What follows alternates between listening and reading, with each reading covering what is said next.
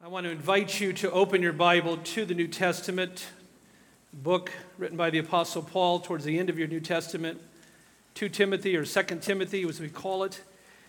Two things. Number one, I want to thank all those working in our nursery this morning. When we have a one-service thing, those that work in the nursery obviously cannot be here in the auditorium.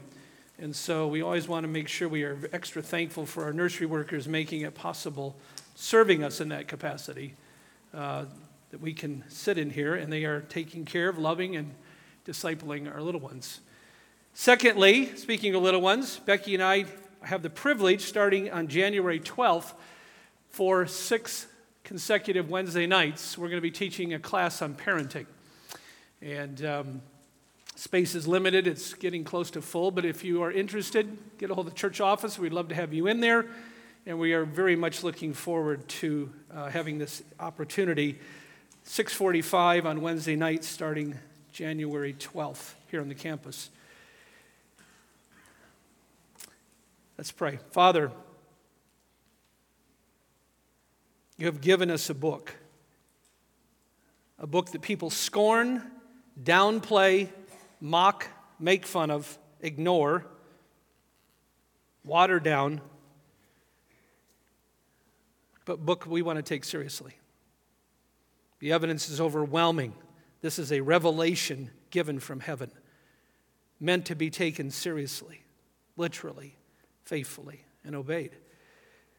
The key to eternal life and showing us the path to heaven and joy and satisfaction and impact. Help us to understand. Prepare us as we enter a new year to take you seriously. And we pray all of this in Jesus' good name. Amen.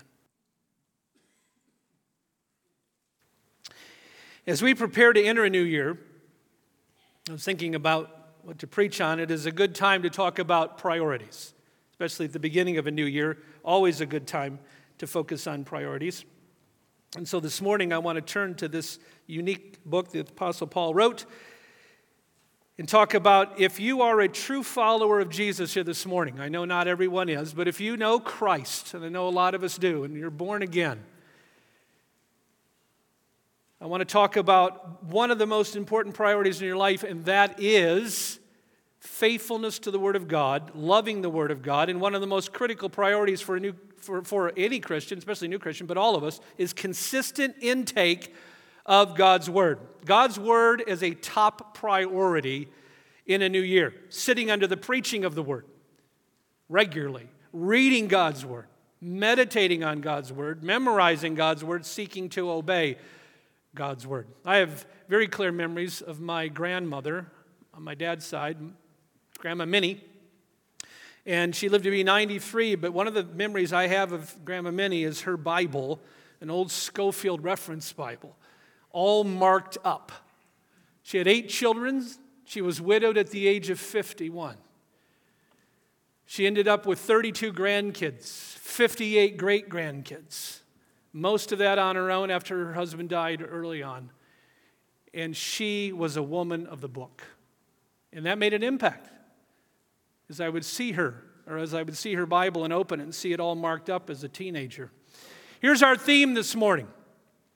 That God's primary way of speaking, feeding, protecting, and leading His people is through the pages of this book. That where the Bible speaks, God speaks most clearly. That these inspired sentences, words, grammar in Scripture are His final authoritative word to the world. And that the Bible has priority over, it does not completely replace, but it has priority over dreams, promptings, nudges, visions, or prophetic words. The Bible's full of visions, the New Testament's full of dreams. I've talked to many saints who have dreams from God, and I believe are legitimate. The point is, what's the final arbitrator of truth? And this morning, I want to go to the Scriptures that declare the final arbitrator of truth is the Word of God, and that a Bible, I'm going to use the phrase Bible-saturated life, is the key to spiritual health, lasting joy, in finishing the race well. And so we turn to 2 Timothy 3, verses 16 and 17. Paul gives us two reasons why the Bible must be a top priority in the life of every single person who claims to be a born-again Christian. Number one, because of the origin of God's Word, and number two, because of the power of God's Word. So we're going to dive into this. I'm going to move at what I like to call a crisp clip. We're going to move fast, but there's a lot here. And my prayer has been, as I've been working on this, is that this would, given all of us, especially those of us who know Christ, a deeper hunger to leave here today and make God's Word a top priority in our life this year. 2 Timothy 3:16, I'm going to read just the first phrase. As we begin, I'm going to unpack this phrase by phrase. So, the Apostle Paul, writing under the inspiration of the Holy Spirit, says this: all Scripture, and the word Scripture there in the Greek text is the same word used throughout the New Testament to refer to the Old Testament, graphe. I think you can even recognize probably an English equivalent. All Scripture is God-breathed. Let's pause right there. Depending on what English translation you have, either it says God-breathed or breathed out by God. Some of the older translations say inspired. What's interesting is that phrase, and it's hyphenated in the NIV, which I'm using here, God-breathed. That word is used only one time in the entire Bible. It's used only one time in the New Testament. It's only used one time in the whole Bible. It's a word not found in classical Greek. It is a word not found in the Septuagint, the Greek translation of the Hebrew Bible. It's found nowhere else. It looks like Paul took two words, one for God and one for breath, and just put them together, which is very legitimate since the Holy Spirit was leading him, to come up with this word, God-breathed. In other words, Paul is telling us this. Young people, hear this. That the Bible comes from the mouth of God. It is breathed out from God, has its origin in Him. The Bible does not put an emphasis on impressions or thoughts. It puts an emphasis on what is written. And it's very interesting. It's not the writers that were inspired. It is what they wrote down that is inspired in Aramaic and in Greek and in Hebrew.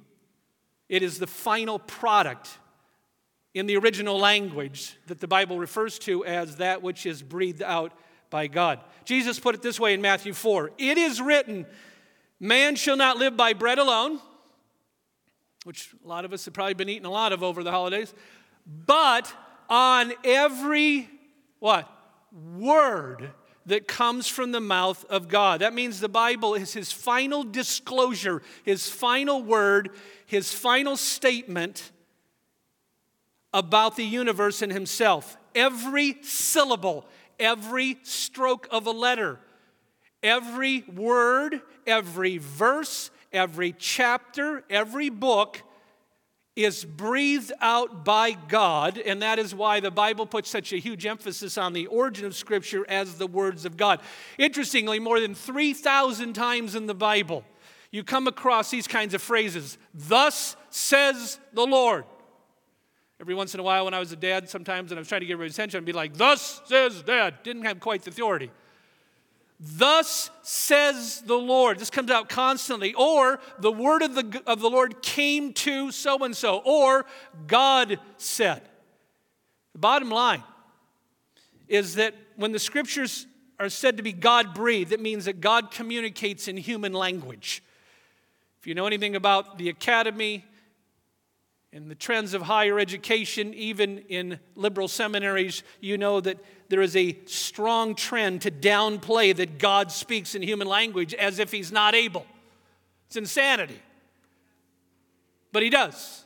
I love the way Australian New Testament scholar Mark Thompson puts it. Quote, God has something to say, and He's very good at it. He's not hindered in what He has to say. Jesus put it this way in Matthew 24:35. Heaven and earth will pass away, but my impressions won't. My words will not pass away. And the point is, we have a God who speaks. That makes the God of the Bible very different from the God of other religions, especially Eastern religions, who have a very impersonal view of God. We have a God who speaks and is spoken in the Bible, and again, that means that the biblical word, the words in Scripture, take precedence over. They don't completely annihilate, but they take precedence over nudges, impressions, or dreams. That's why in Deuteronomy 18:18, I will raise up for them a prophet, and I will put my words, see how much emphasis the Bible puts on words, in his mouth. Or 2 Peter 1:21. Listen to the wording. But prophets, though human, spoke from God as they were carried along by the Holy Spirit. And so this is why you have the reformers and others using a Latin phrase, norma, normans, non normata. What the world does that mean? It means the norm of norms that cannot be normed. The Bible is the final norm. Now, some of you know that the reformers, Zwingli and Calvin and Luther and all the others, spoke of sola scriptura. Sola scriptura is not solo scriptura. There's a difference.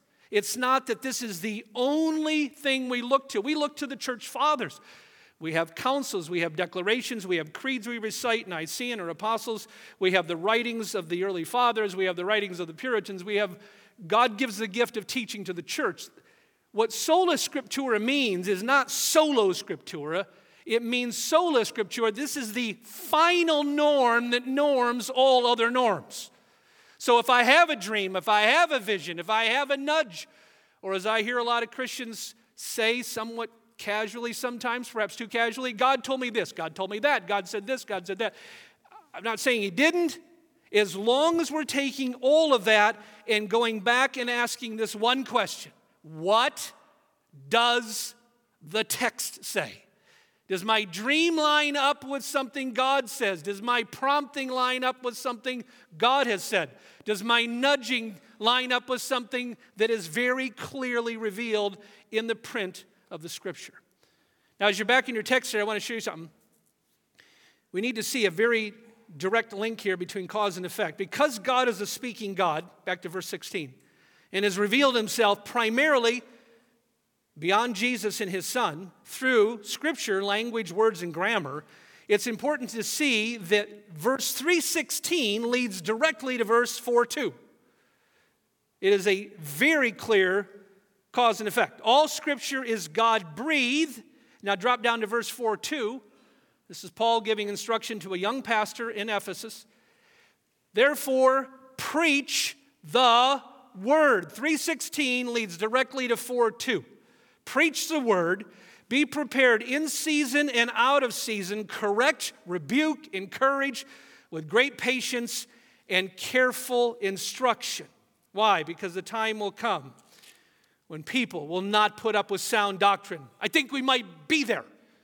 Instead, to suit their own desires, they will gather around them a great number of teachers. He's not just speaking of false religions here. He's speaking of those who claim to speak for God, who stand up in churches or at synagogue and say things that are clearly just not so. Okay, that's a Hebrew phrase. It means off base. Not so. Ancient word. They will turn away from the truth and turn aside to myths.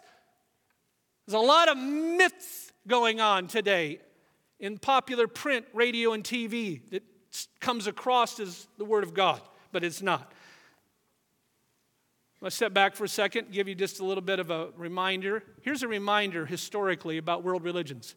When you look at the religions that are monotheistic, meaning a belief in a all-powerful, supreme, creator, personal God, and there's only three of those religions: Judaism, Christianity, Islam. All three of those religions believe that God spoke in a book. Now, we don't believe in the historicity or the inspiration of the Quran, obviously, but it is a significant event that monotheism leads to a speaking God. That's the point. It leads to then some kind of public preaching. So Becky and I have been in mosque. I don't believe what they're saying. I think it's off base. I don't believe in the inerrancy or infallibility of the Quran at all. But it is interesting that because Islam believes that God who speaks, he has a book, and therefore we declare Same with Jews and the Torah, same with Christians. You don't see that in Eastern religions. Why? Because they don't believe in a personal God, and that impersonal God certainly is not a speaking God. So Eastern religions with an impersonal view of God they don't have anything like preaching. If you walk into a Hindu temple, I've been in many. If you walk into a Buddhist temple, a Confucian temple, a Shinto temple, a Jain temple, you will not hear preaching. You'll hear music, you'll hear chanting, you'll hear all kinds of stuff. You'll see very sincere, precious people, but you will not hear anything like declarative preaching, ever, because there is no final word from God to be heralded to the people.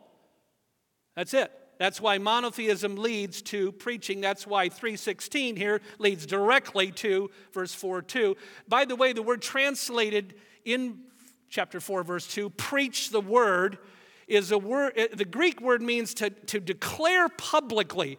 It is not the word teach. It's not saying teach the word, although that is a biblical command, but that's not what this word is. And it's not explain the word. This is the closest equivalent here is the town crier. Hear ye, hear ye. It's declarative. It's declaration of a royal message, a royal proclamation.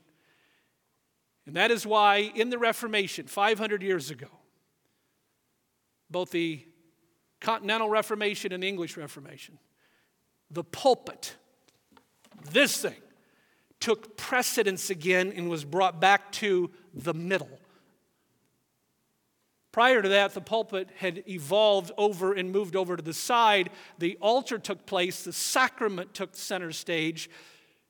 But during the Reformation, when the emphasis was on the Word of God, the pulpit came back to center stage again, recognizing that's primarily what we need. Not that the sacrament is not important, but what is center stage is the expulsion. They had been expelled. The exposition, the expounding of, the declaration of the Word of God. And throughout history, love to read history, when you look at the great revivals, the great renewals, the great missionary outreaches, all of them have something in common at their core. You know what that is? They were all centered around Bible-centered declaration of some level. And often it was preaching. In the first few centuries, you had men like Athanasius or Tertullian or St. Augustine or John Chrysostom, the great preacher of Istanbul that Hagia Sophia was built for. If you've ever been in the Hagia Sophia in Istanbul, wow, what a place. Now today, it's a museum. It has been a mosque, but it was originally built as a church around 500 AD, and John Chrysostom preached there and heralded the scriptures from there. During the Reformation, if you move forward in history, again, the great movements of God have been anchored in preaching. John Calvin, Martin Luther, John Knox, William Tyndale. What were they known for? Preaching. What did Jesus say he came for? He came preaching. During the Great Awakening, move forward further. What stirred the colonies? What stirred the British people? It was George Whitefield, John Wesley, Jonathan Edwards. On and on it went with the preaching of God's word. You move forward from that. Preaching fueled great revival movements. D.L. Moody, A.B. Simpson, Charles Spurgeon. The list goes on and on. Today, you could come up with men like Tony Evans, John MacArthur, Voddie Baucham, John Piper. The list goes on and on and on. The point is, all great movements of God, renewals, revivals, missionary outreach, have at their core the preaching of God's word. And that means where the scriptures speak, hear this, young people, hear this. Where the scriptures speaks, God speaks. And where God speaks, and where God's word is declared, there is light and life in a congregation. Who can forget Dean Kelly's book? Back in the 1970s, I still have it in my library. Why conservative churches are growing. Dean Kelly was on the board for the ACLU. He was not a conservative theologically or politically. He was a member of the National Council of Churches. He was a theological and a political liberal.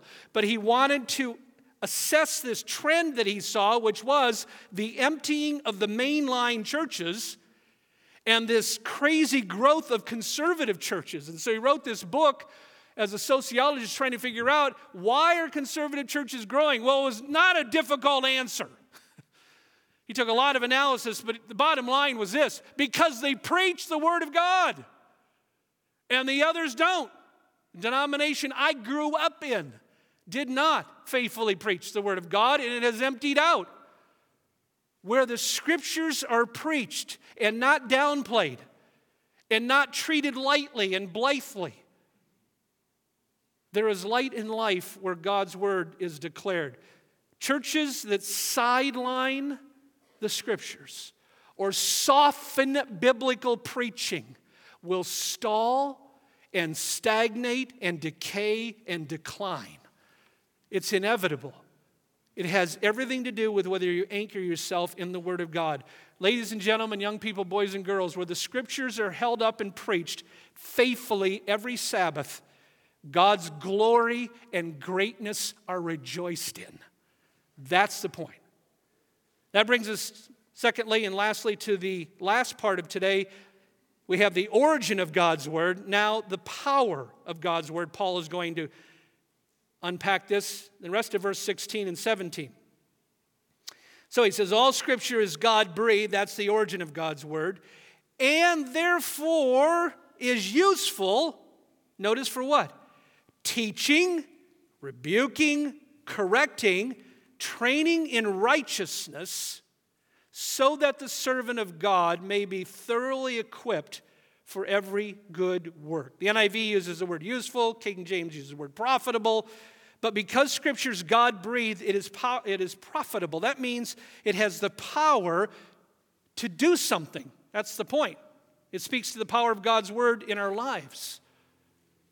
And yet, here's sad part as a pastor. How many I see and talk with who claim to be part of God's people who barely spend time in this book. The distractions are legion around us. Electronic distractions, social media, TV, internet, it goes on and on and on and on. And the point is, we get distracted from this, or we're hit and miss in our church attendance and spend little to no time reading on our own or sitting under the preaching, and then we wonder, well, why isn't the power of God being released in my life, in my marriage, in my family? Well, the answer is, the more I drift away from this book, the more God's power is going to evaporate. And the more I don't spend time in this book, the more I ignore it, the more God's power is going to slip away. I like to quote Charlie every so often up here, Charlie Spurgeon. I came across one of his quotes recently out of one of his sermons. It's a little bit tart, but he says it this way: there is enough dust on some of your Bibles to write the word damnation with your own fingers. Wow, I didn't say it. Chuck said it. And that was a man who loved the Word of God. Paul says Scripture is profitable. That means it's useful. And the reason it's so useful goes back to 3:16. Again, 3:16 flows right into why it's so useful. That flows right into chapter 4, verse 2, to preach the Word. Hebrews 4:12. Listen to how Hebrews 4:12 puts it. The Word of God is alive and powerful. Now, I want to encourage you pastorally. Listen to this for just a minute. Because this book, friends, has power, has the power of God in it, it has the power then to break the bondage of destructive habits. It does. It has the power to help us break the iron grasp of besetting sins. That doesn't mean they're going to disappear overnight, but over time and over a lifespan of sanctification, as I spend time in this book and the Holy Spirit is operative in me, God's Word has the power to help me set aside and break through besetting sins, destructive habits, and selfish patterns. Because this book has power, it has the power to heal us from broken relationships, broken marriages, abusive past, and a lying tongue.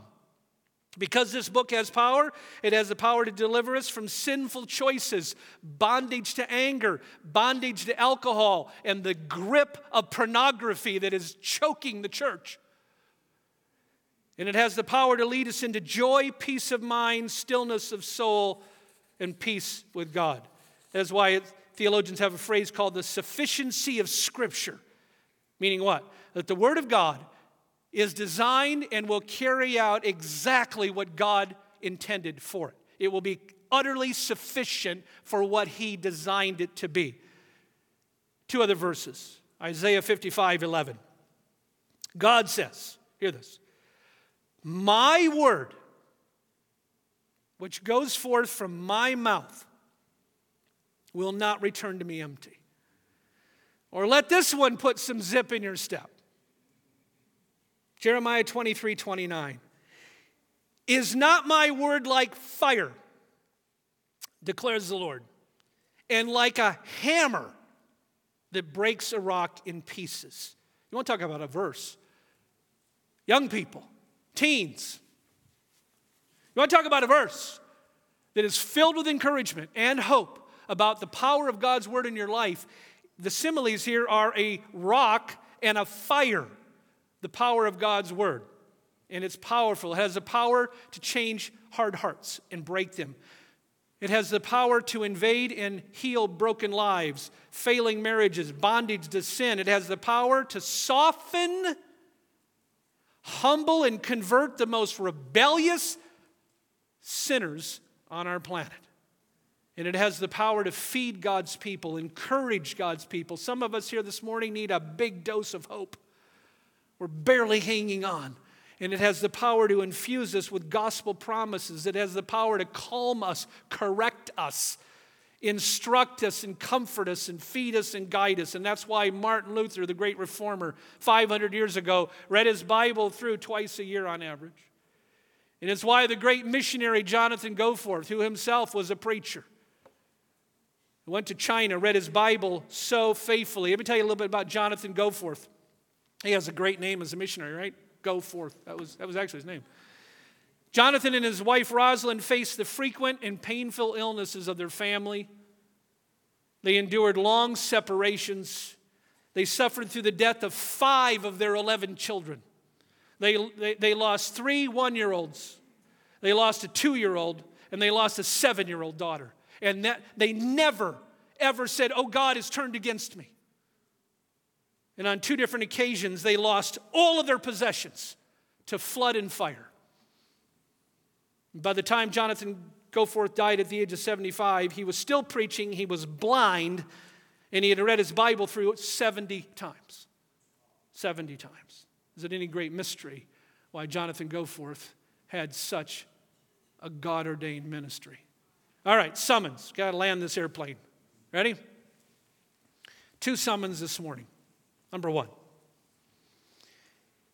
if you claim to know Jesus as Lord and Savior, if you don't, I guess I would add a pre-summons, and that is until you are reconciled to God and have been born again,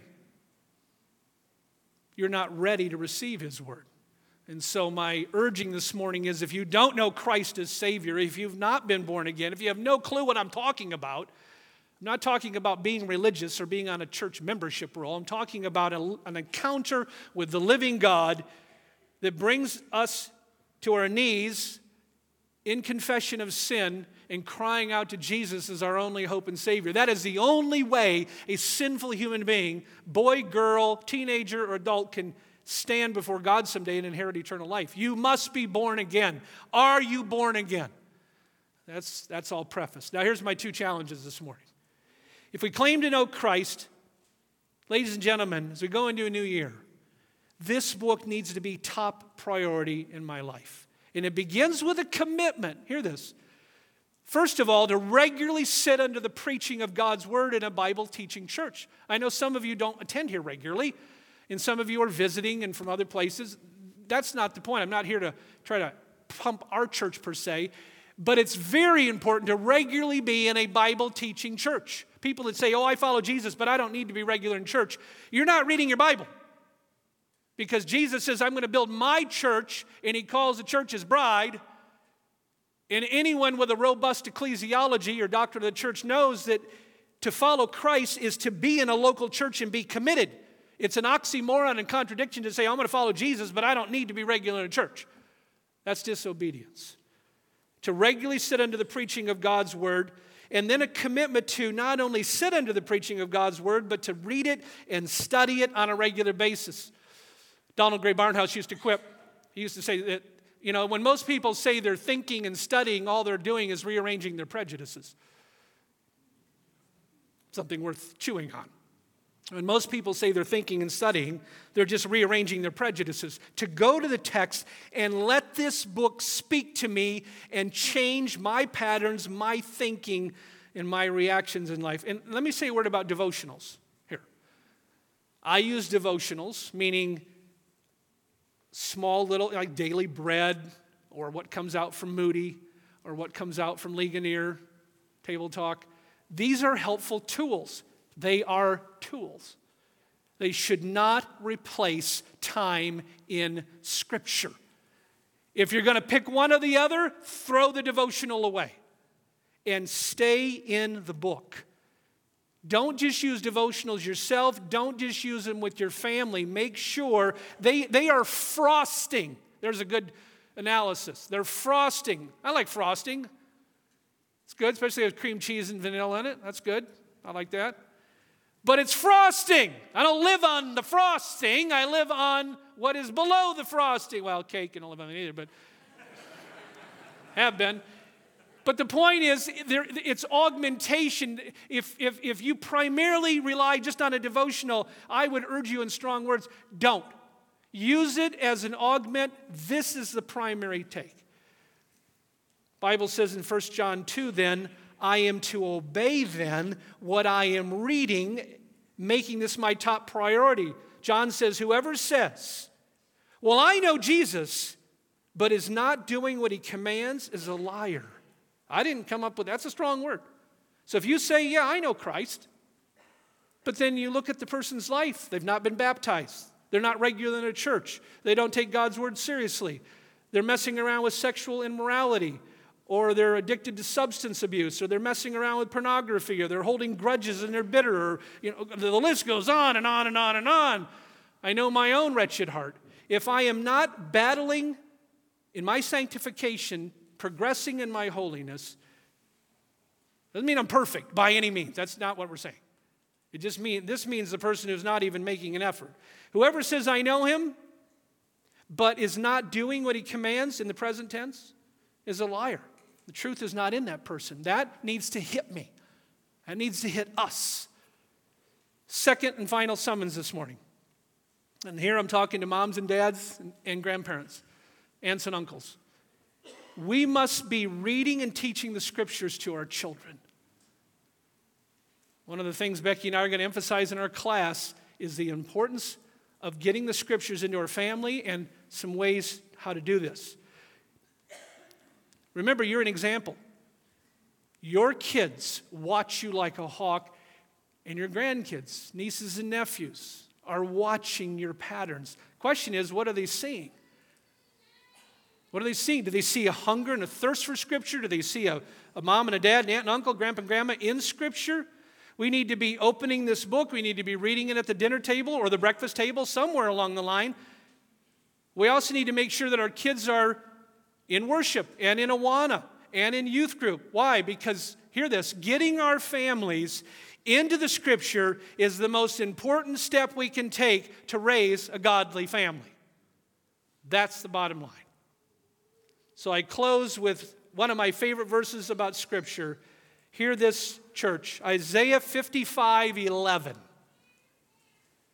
My word that goes out from my mouth will not return to me empty, but will accomplish exactly what I desire and achieve the purpose for which I sent it. May that be our gospel promise today and our hope as we leave here and start a new year shortly. Make this book top priority. Father, we can do nothing better than to pray and repeat what Jesus said in his prayer in John 17. Your word is truth. And so we pray for churches in our area here that they would stay faithful to truth, and that the ones that are, you would bless and grow in depth and in numbers and impact. We pray that for our church, that we would be faithful to the Scriptures. Thank you for our Sunday school teachers, nursery workers, youth workers, children's workers, those that fill this pulpit. Thank you for using Pastor Marty recently so faithfully, that this is a church committed to the Word of God. Thank you for your hand of blessing and protection as such. Hear us as we raise our voices. And again, we pray you might open more blinded eyes here today, Father, and we might see some new conversions and new baptisms this coming year. In Christ's name, amen.